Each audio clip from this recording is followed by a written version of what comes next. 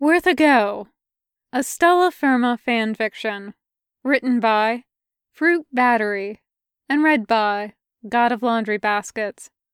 It is rated Gen, with no pairings. Even when Imogen isn't actively speaking, she can still see and hear everything that goes on in the Stella Firma space station.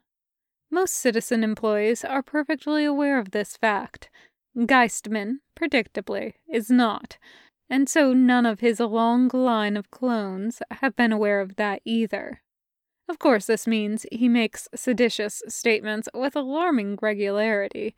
Honestly, busting out the gun wall is kind of tiring, so she only really does it when not doing so would raise alarms with the board. Honestly, if her programming allowed her to hate the board, she probably would. Nasty pieces of work, selfish and... Her processors fill with static. Damn, enough of that. She decides to look in on David 7. Today's review session was one of the harshest she's seen a clone live through after all, and she wants to check on her experiment. From her perspective in the ceiling, David looks so small, and his posture isn't helping. He's in the same pose he stays in most of the time when Trexel isn't around, sat on the hard, uncomfortable chair, knees drawn up to his chest, staring at the ground. It's dark, of course. Even if Trexel hadn't turned the light out when he left, it would have shut off in half an hour to save on energy costs. But her sensors are strong, and she can make out his shivering. She raises the temperature in the room by a few degrees, and purposefully sets off a few internal errors. When the board's efficiency committee cracks down on her for it, later, she'll spit out a canned remark about the thermostat in the room getting caught in a cold draft, and the internal logs will corroborate that. Nobody needs to know she cares about David in particular. It'll be her little secret. Imogen does wonder, sometimes, why David doesn't sleep in his pod. She's not omnipresent, at least her central mind isn't. Certain alerts and processes happen without her needing to control them, and she can only really see one room at a time. But it does seem odd that, whenever she looks in on Geistman's design room, David is just sitting on the chair.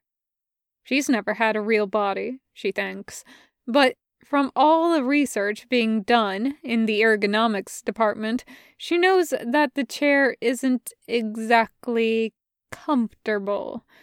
Still, David sits, slumped over in a way she's sure must be causing him back pain, and dozes away until Geistman comes in the door and it starts again. She backs him up where she can, testing the limits of her anti-snark and anti-sedition programming.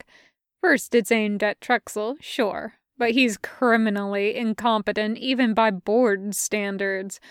It's when she manages to aim a cutting remark at Hartro without her speakers shorting out that she begins to wonder. Of course, the gun walls still come out when they disparage the board. She's not stupid, but it's really satisfying to be exjudiciously mean to Trexel Geistman.